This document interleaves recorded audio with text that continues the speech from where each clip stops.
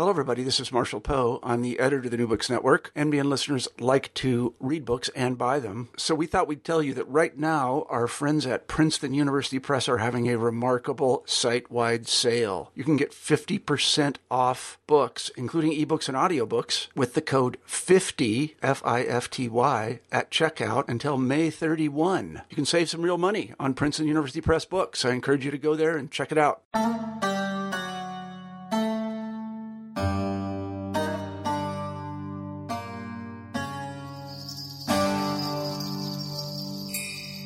Hello and welcome to a new episode of New Books in Islamic Studies. I'm your host, Sher Alithari. For each new episode, we choose an important new book in the field of Islamic studies and we chat with its author. Today, I have the pleasure of talking with Professor Kavita Datla, Associate Professor of History at Mount Holyoke College, about her brilliant new book, The Language of Secular Islam, Urdu Nationalism and Colonial India, published by the University of Hawaii Press in 2013. This book explores the interaction of language, nationalism, and secularism by focusing on the religious and social imaginaries of important 20th century Muslim scholars from the state of Hyderabad in colonial India, especially those associated with the institution of Osmania University. How were Urdu and Arabic mobilized for projects of nationalism by the pioneers of Osmania University? And in what ways can a history of such intellectual and social projects complicate the religion-secular binary? This is among the central questions that anchor the conceptual stakes of this important book. By effortlessly weaving together a close reading of previously unexplored primary texts with nuanced historiographical analysis of the colonial context, Datla presents an intellectually rich and exciting examination of modern Indian Muslim understandings of and engagements with the question of nationalism. In our conversation, we talked about the problem of the religion-secular binary, Hyderabad and Osmania University, the role of language in the construction of religious and national identity, translation and nationalism, and Urdu's relationship in colonial India with other languages. This book will be of great interest and benefit to scholars and students of modern Islam, nationalism, South Asia, and Muslim education. Here now is my conversation with Professor Kavita Datla. Hello, Kavita. How are you? Hi, I'm good. How are you doing? I'm very good, Kavita. Thank you so much for your time, and thank you for such an outstanding and fascinating book. As I was mentioning to you before we went on air, it's really intellectual history at its best. The way you combine your readings of textual sources with historical context of a very fascinating and a topic that is not often discussed. So thank you so much for such a fascinating and important book. And our first question in New Books in Islamic Studies is always biographical, where we're interested in learning more about the journey of our authors in terms of how they became scholars of Islam and Muslim societies. So what is your sort of broad journey and story in terms of your interest in Islam and Muslim societies and the story behind your writing this particular book? Great. Let me first thank you for inviting me to be on, and for your very kind words. It's funny you should ask this question because I never actually set out to study Islam or Muslims. In fact, one might say that I resisted it, and part of me still resists it. That's mostly because I wasn't convinced that Muslims in South Asia could be studied as discrete subjects or in isolation from the polities and people who surrounded them. So I really began with a place, the princely state of Hyderabad in South India, which is a major site, a historic site of Muslim or Islamic culture in South Asia. As the period I'd be studying became more clear, the early 20th century, I became more interested in thinking about how Muslims began to make political and cultural claims for themselves as Muslims.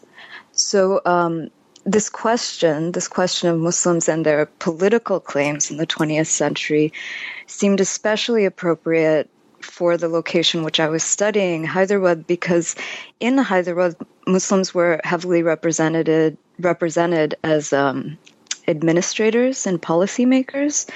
So it took me slightly outside the better studied world of Muslims as religious reformers and adepts. And because they were already involved in making policy and directing a state and its modernizing efforts, their their kind of status as political subjects was clear.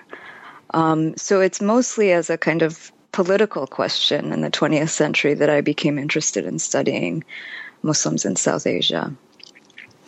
Okay, so let me begin with a broad overall question, which is, how would you describe the central conceptual goals and objectives of this book? And I was especially struck the way in which this book goes about complicating the religion-secular binary in ways that we might not be used to, and it does it in very interesting ways. So just a broad question about what you set out to achieve in this book, especially if you could comment a bit on how you go about complicating this particular binary, which would be of interest to our listeners. Sure. So this interest in kind of secularism, secular education in particular, started a long time ago with me. As an undergraduate, I read Gauri Viswanathan's Masks of Conquest, which opened up a whole new world in some sense. In part, it did what you're suggesting in your question, which is it complicated the religion-secular binary, right? By interrogating, in that book specifically, the secular claims of the colonial state. But in doing that, it suggested that the project of constructing a curriculum for Indian schools also involved and revealed very particular imaginings of the relationship of, say, reader and text, right?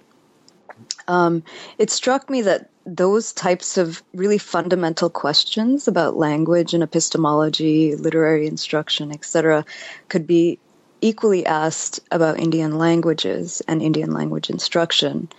And so in Hyderabad, I was attempting to understand or discover how the Urdu language, which, a spoken language of South Asia, by the early 20th century was clearly associated with Muslims, right? So how is this language that is clearly understood as having some relationship to Muslims and Islam, thought about in an era where detachment from religion is conceived of as a new important public good.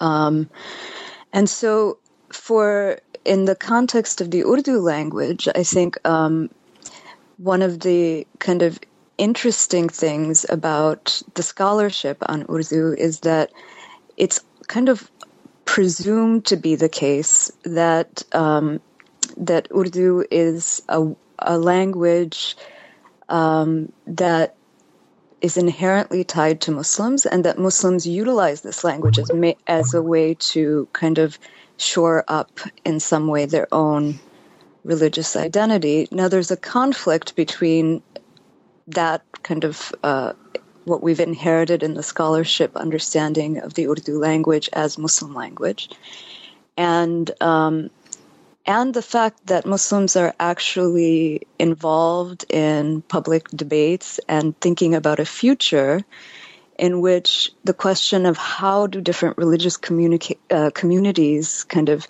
interact with and live with and plan together for a future in ways that require something beyond their particular religious identities.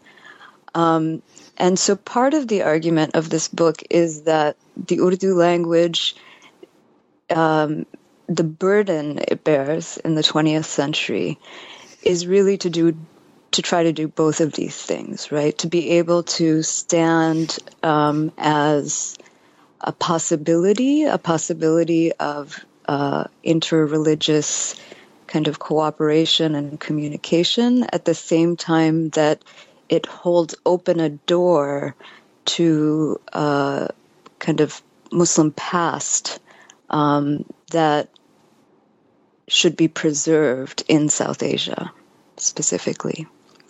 So the kind of the opposition, the secular religion kind of binary, is apparent in all of the projects that are imagined for the Urdu language. So it's never really one or the other. And this is partly because religion itself comes to be understood as something different, right? That it becomes a secular subject, both in kind of curricular or intellectual terms, but also in the ways that people conceive of it as a public, as it's in its role in the public, right? As something that can be detached from the most important political questions that people have to address, right? So religion is now something that continues to exist, but does not necessarily determine the discussion in the public sphere. Okay. Among the most conceptually profitable things that I found in this book was your emphasis on the question of how new conditions lead to new political and religious imaginaries. And I especially found it very interesting, your focus on the question of language, how the intimacy of language and how religious identities are reimagined and contested. So in that vein, my next question would be, so what were the major moral and epistemic challenges that the inauguration of English education presented for Indian Muslims? And what was the importance of language in this new intellectual and political landscape which was introduced by the induction of English education in the public sphere? Yeah, so from the early 19th century, and with even with Thomas Macaulay, the case for an English education had been made. I mean, we all know the kind of phrases that are most often quoted from Macaulay's Minute, but one of the ways he made his case for an English education had to do with the relationship between the spread of English and communication and business across the empire. So his specific reference was to South Africa and the new colonies and Australia. So, I mean, in other words, what the case for English education was always also about connecting South Asia to the larger and global British Empire. So this raised questions then about the relationship between South Asian languages and the larger intellectual life and communication that they had historically enabled, right? So we know that it wasn't as if English was the only possible choice for global communication at this point. But by the early 20th century, we get in South Asia what we could call the first phase in the expansion of university education. So after, the mid-19th century kind of major universities in the presidency towns, it's in the early 19th century that you see provincial towns getting their own universities. And this expansion, however limited it was, of university education kind of raised an additional concern, which was that of access. And the relationship of an educated public to the public sphere. So there were two questions that, let me just sum up this rambling with these two sets of questions that educators had to address in the 20th century. And the first question was, were there intellectual, cultural, and religious traditions in the languages of South Asia that needed to be preserved and even spread, right? So that's a kind of question about the content or what South Asian languages actually carried with them. And the second question was about what would happen to the public sphere. So if South Asians did not begin to provide innovative higher education in Indian languages, would that simply reproduce and mark off an English-educated elite? So with both of these questions, I think there's some resonance in the present. The second question about an English-educated elite took on a particular weight, I think, in the early 20th century as people in South Asia became more aware of the immense challenges that faced modernizing societies. And so these were, basic challenges from the health and welfare of populations, to the imagined solutions to such problems, which, included industrialization. In the case of Hyderabad, people were thinking about industrialization. But at a more basic level, it also included the question of scientific research, right? How do you develop? If we imagine, for example, in South Asia, people thinking about plague and disease, right? The solution clearly seemed to lie in, well, clearly, I suppose, if you weren't Gandhian, in some kind of scientific research. So these challenges, these kind of very basic questions about managing a population and its health and its future seemed to require the work and contribution of a larger public, right? Not just the small numbers of people who are receiving a higher education in English. So the question in Hyderabad, at least, became, how do you equip Indian languages to address these modern challenges, while at the same time you try to preserve something of their character? And that's, of course, a kind of contestable category, the character of these languages. And so that's partly what I was trying to trace, is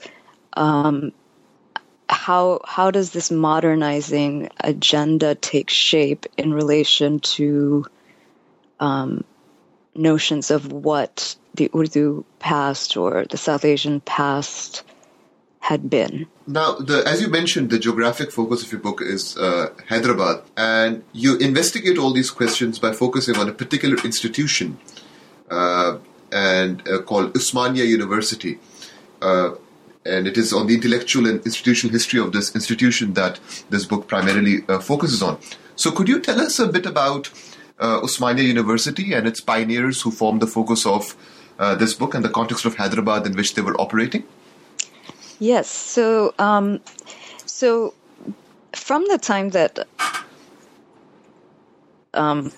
English education is being debated by the colonial state, there are calls from Indians themselves that Indian languages should be used for Indian education and for Indian higher education. So what's unique about Osmania University, a lot of those earlier kind of calls had taken various forms. At Delhi College, Urdu had been used at the collegiate level. But what was unique about Osmania University in Hyderabad is that it was intended to provide education at the highest levels in every modern subject. So from its beginning, it takes a while for all of these programs to get put into place, but from its beginnings, every subject, chemistry to history, was to be taught in a spoken Indian language, in this case, the Urdu language. So, ultimately, even, medicine and engineering, professional degrees as well, were supposed to be gained through this medium of instruction. So the university is founded in 1918 by the ruler of the princely state of Hyderabad, Osman Ali Khan, and that's how it gets its name, Osmania, after him. It's named after him. But it's kind of an immense undertaking because many of the materials that they would have used in the classroom, so that, from the textbooks onwards, they had to create. And so in the process of creating them, so the university was founded in 1918, but already in 1917, they're starting to recruit people who will teach at this university and beginning to undertake this process of translation of creating textbooks for these various subjects. And because it was such an immense undertaking, it attracted educators and literary figures from other parts of South Asia. So the group of men who were involved in kind of setting up this university, and they were all actually men in its early years, some of them were connected to these kind of older translation projects at Delhi College and at Aligarh. Others of them were writers and poets, and then yet others of them were these things. They were literary critics, or they were lexicographers. They were various things, but they also became iconic public figures associated with promoting the cause of the Urdu language in colonial India. And also subsequently, so for example, one of the figures I talk about in the book, Maulvi Abdul Haq, also was a, important figure for the Urdu language post-independence in Pakistan. And they're involved in debates over, Urdu versus Bengali discussions. But what's interesting about this, so Hyderabad, because it's in South India, often doesn't get written about as part of these larger discussions of the Urdu language because it's outside of the Urdu kind of heartland, the Indo-Gangetic plain. But once I started looking into the figures who were there, it's actually the fact that these figures were so important to the history of the Urdu language means that a book about them in Hyderabad was in some sense just waiting to be written. So the Hyderabad then, becomes this attractive site because the state is investing a lot of resources into the Urdu language, and all of these important people in the history of the language go there. But the other thing that working through the Hyderabad archives allows one to see, I think, is that in many of the cases where people had tried to start institutions that were where the medium of instruction was not at the primary level. The colonial state itself was interested in primary education in Indian languages. But at higher levels, the colonial state was not necessarily interested in investing large amounts of resources. So in some sense, in Hyderabad, you get to see the working out of this claim that had been made in other parts of South Asia, but you see it because there are resources invested in it. The debates actually have to happen, and decisions have to be made about how people are going to actually enact a vernacular system of education. So working in Hyderabad allowed me to actually get more deeply involved, I think, in the various, the debates that would lie on the other side of this political claim that was being made by Indians that we should have higher education in vernaculars, and to see some of the complications of it, of the ways that it did and didn't actually work out the way that the people who designed it intended. So among the most instructive aspects of your book is the way it connects debates on educational reform and curriculum setting to larger debates on the question of national identity and varied imaginaries and understandings of that identity. So could you talk a bit about the range of debates and conversations about the nature of the curriculum that were going on at Osmania at the time of its founding, and how those debates centered on the role of language in educational reform and in the construction of a national identity. You've touched on a few of these things in the previous question, but I was wondering if you could further elaborate on this connection between curricular reform and the question of national identity and how language fits into that equation. Sure. So I was when I was imagining this project before I actually did the research, I thought that there would be that Osmania might have created just a radically different curriculum from what was being taught at the English medium universities of India. And it turned out that wasn't actually the case. The first set of questions, I think, for these educators was about how Osmania's curriculum might be different from that of the English medium universities. And there were some suggestions for changes. So there were proposals to offer Japanese language, for example, at Osmania. And that had in part to do with this kind of thinking globally but outside of the empire question, right? So Japan had been very successful as a modernizing state, and so, the question was, is Europe the only place from which we can think about models? And related to that, there was a proposal to eliminate the study of European history.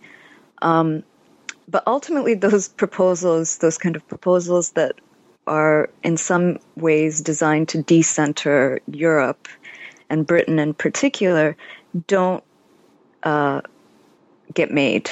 It doesn't actually happen, those proposed changes. And I think it's partly to maintain just the currency of Osmania degrees, so that, Osmania graduates would be able to go to, say, Madras or Bombay and still get a job because the curriculum was very similar.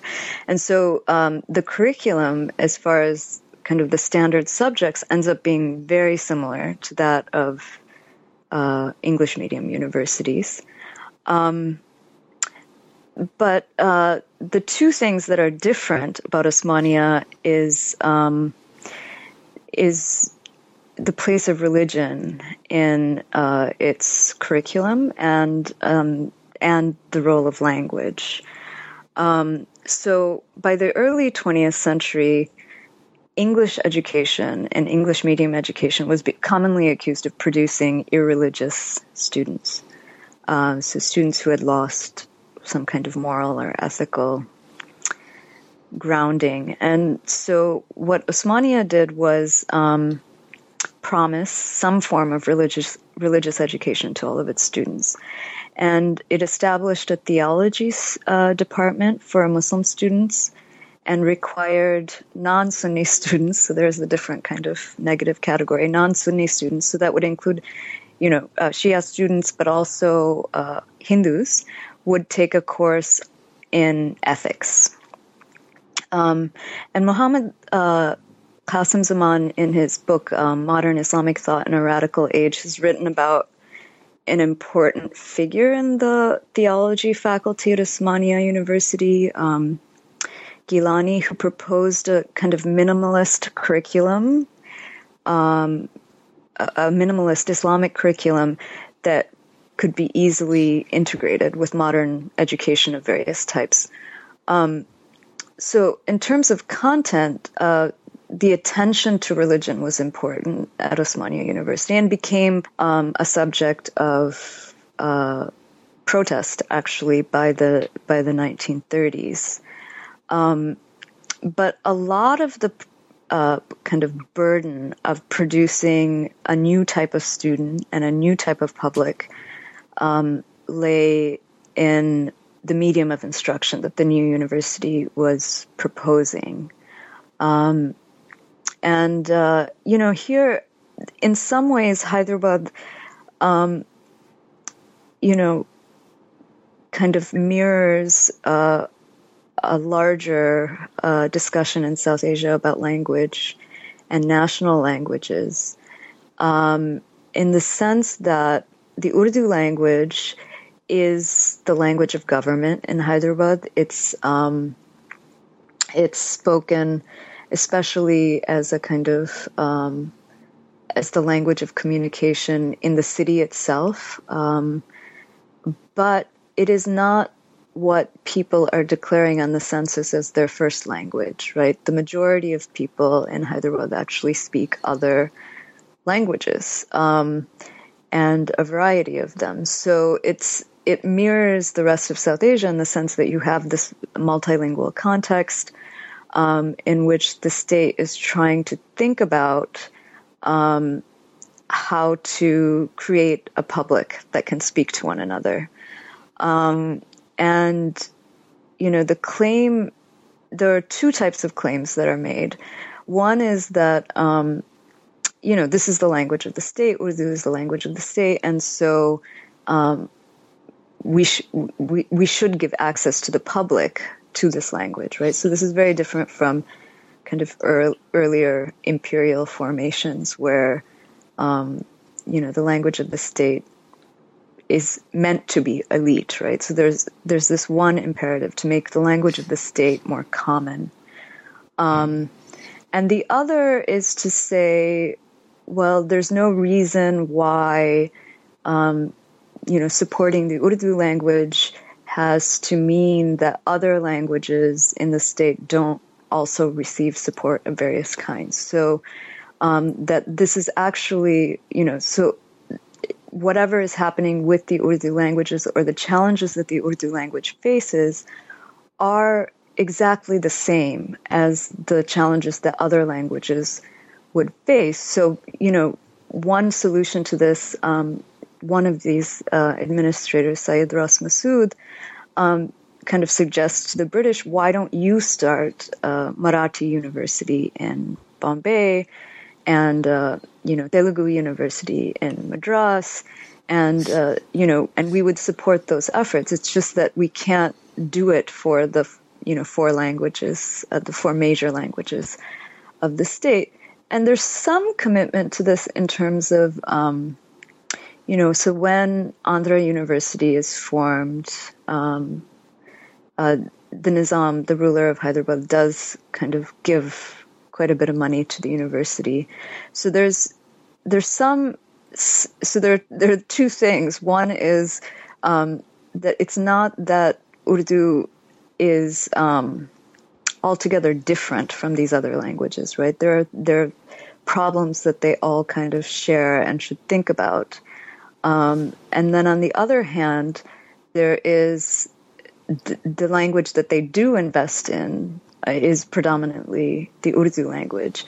And so they have to make a claim for the Urdu language being of a special character.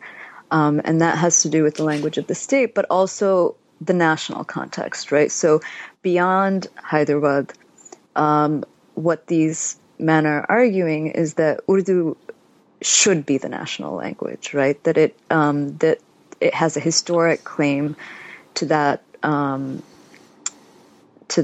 space in a way that Telugu or Kannada or Marathi don't necessarily, right? Those are all regional. But Urdu is, what is unique about Urdu, they would say, is that it is trans-regional, so that it is spoken in the south, in Hyderabad, but also in the Indo-Gangetic Plain and also in the north, right? So there's a way that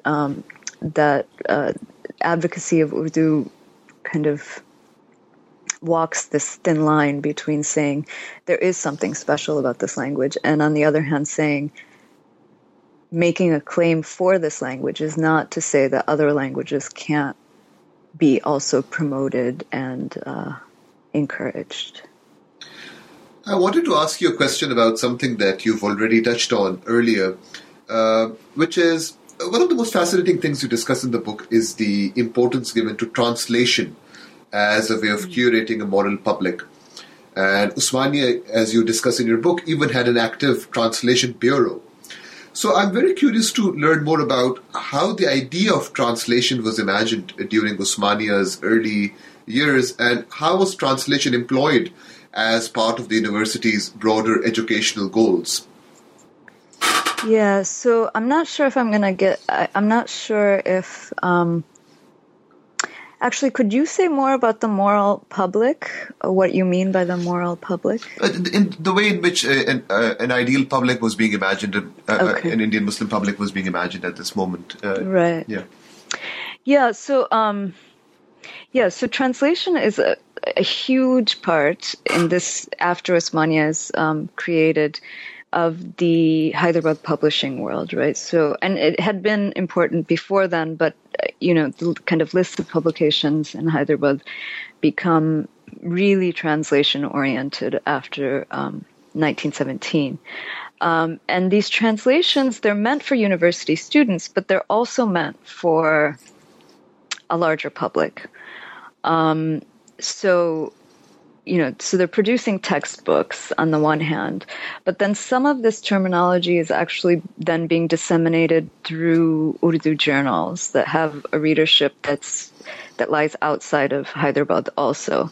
And that terminology, or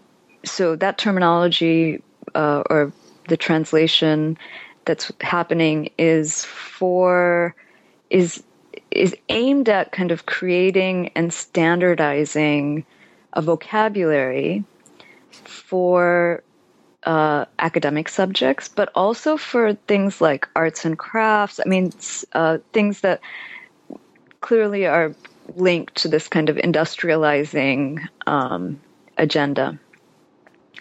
And what's interesting about, the ways that people are conceiving of translation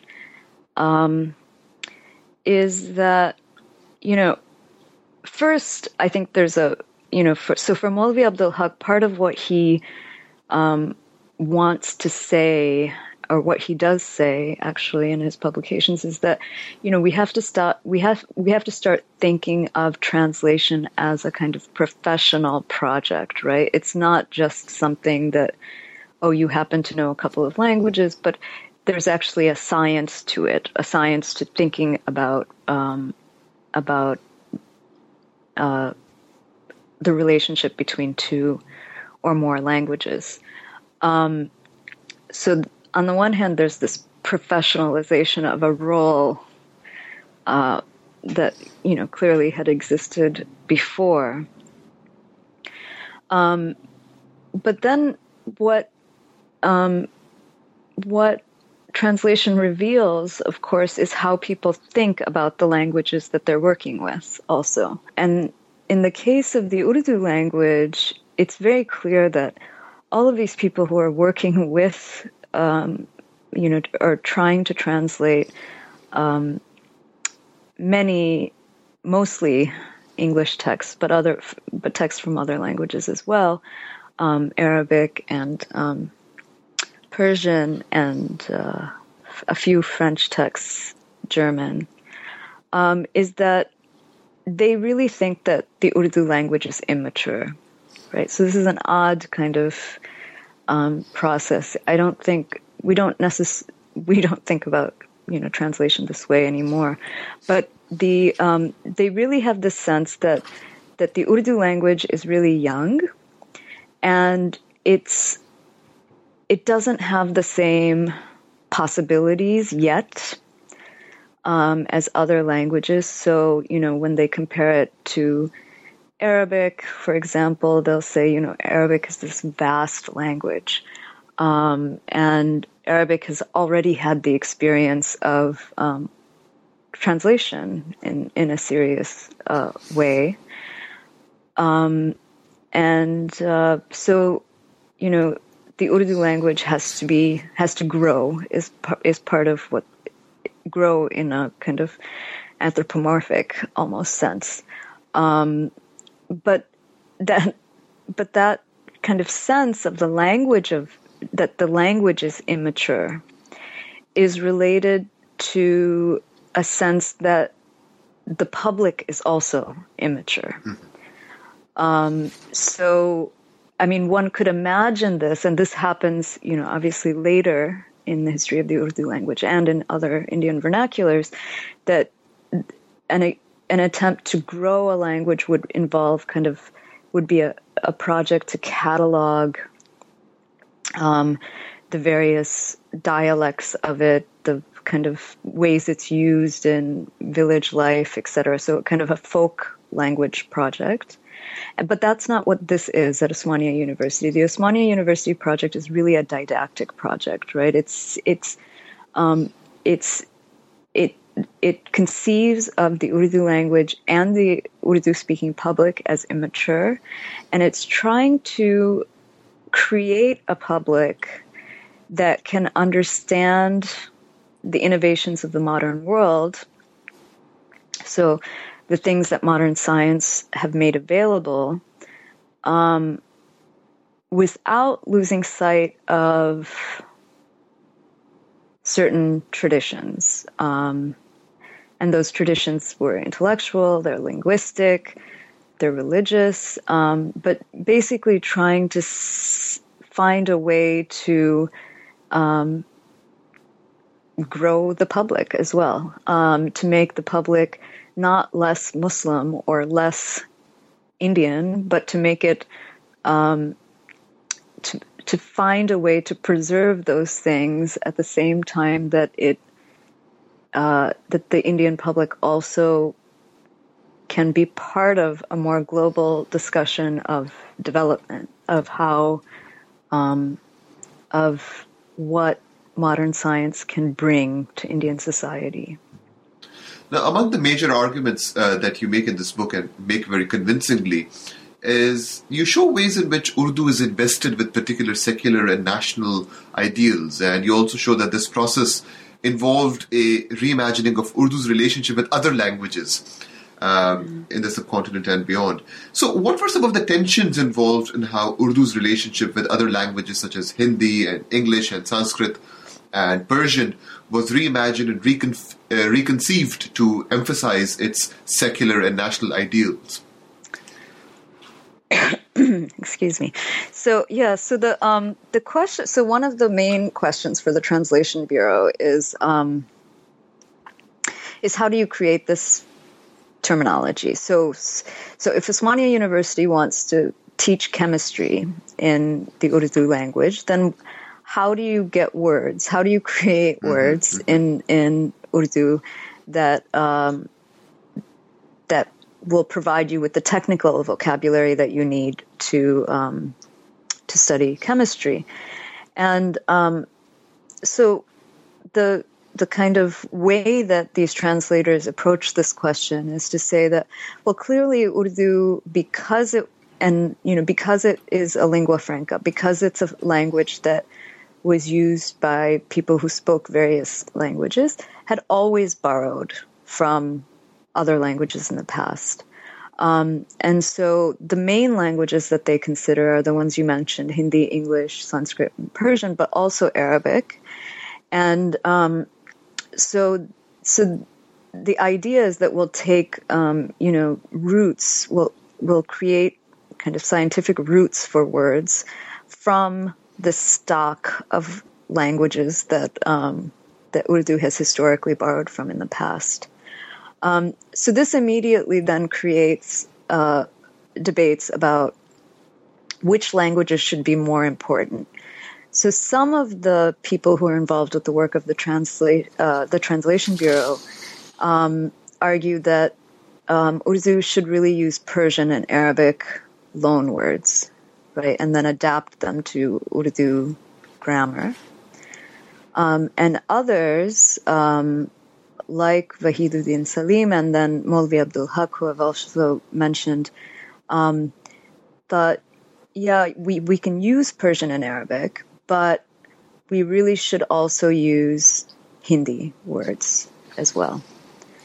And so this is the kind of major fault line that they all talk about that existed. Those who thought of, Persian and Arabic exclusively, and those who also wanted to use Hindi words. All of this is, this is all a kind of reimagining in the sense that, I mean, even saying that the Urdu should use Hindi words is a little bit difficult to kind of say in the 21st century because, of course, Hindi and Urdu have the same words. I mean, they're, in any case. But so that there's a kind of question about Hindi, but then there's also this question about how you think about Persian and Arabic. And one of the interesting things about Wahiduddin Salim, for example, is that he's really, he has this very strange relationship to Arabic. So on the one hand, he's saying, yes, let's use Arabic terminology. Yes, we can use some, Arabic terminology. On the other hand, he's making the case, which is in line with kind of 19th century European philology, that Arabic is actually not a very good language for science. And that argument about Arabic is, of course, connected to the argument about Hebrew and Semitic languages generally not being scientific languages in the European imagination. So, so there are these vexed relationships that are partly about the South Asian landscape, but also about the way that philology, European philology, is making sense of these languages. So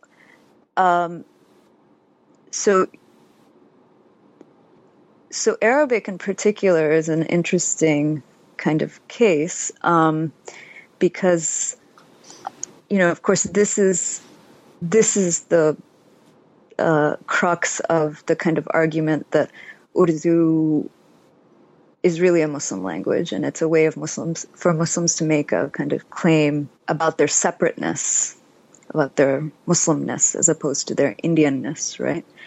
And Wahiduddin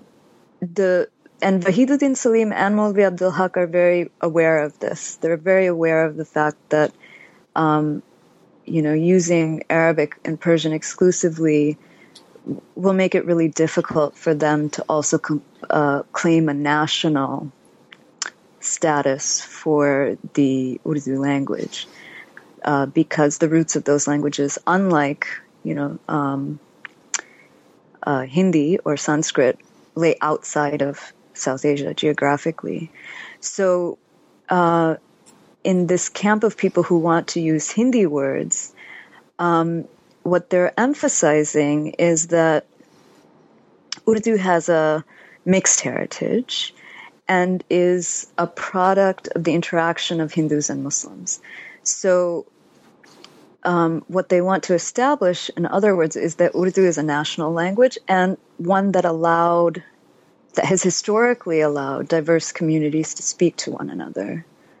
And for Maulvi Abdul Haq specifically, what this meant, or what he would go on to argue, is that because it had historically allowed this communication between across religious difference, Urdu would allow that kind of communication in the future as well. So if South Asians are interested in building a common national future, then it made sense that they should look to a language that would actually allow for the bridging of differences between Hindus and Muslims.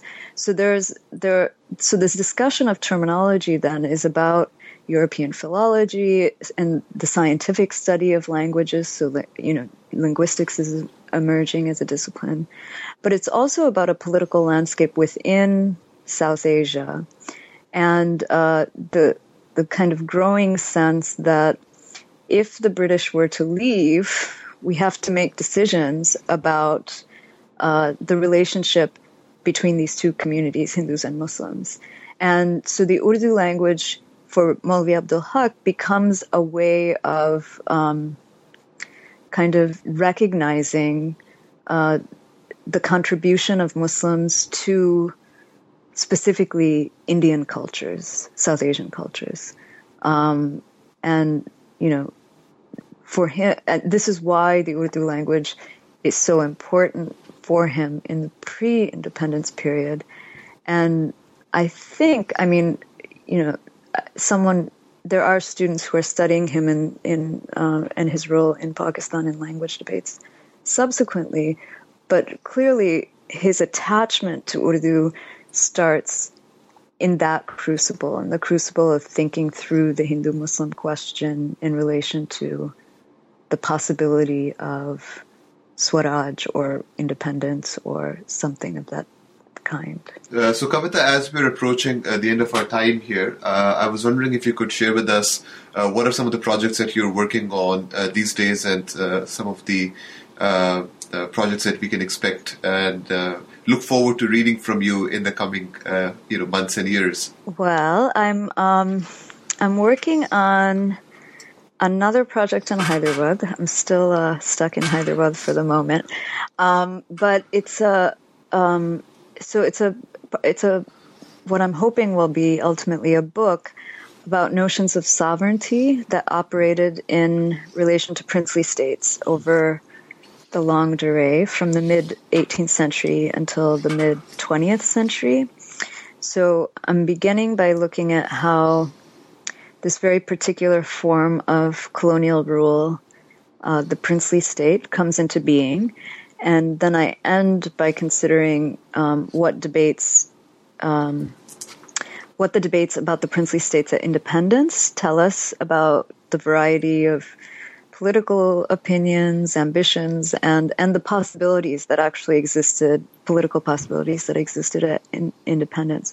So, I mean, the short version would be that I'm interested in how the political and the legal debates around princely states actually generated the practices that we come to think of as essential to both the colonial state and the national state. The Language of Secular Islam, Urdu Nationalism and Colonial India, published by the University of Hawaii Press in 2013.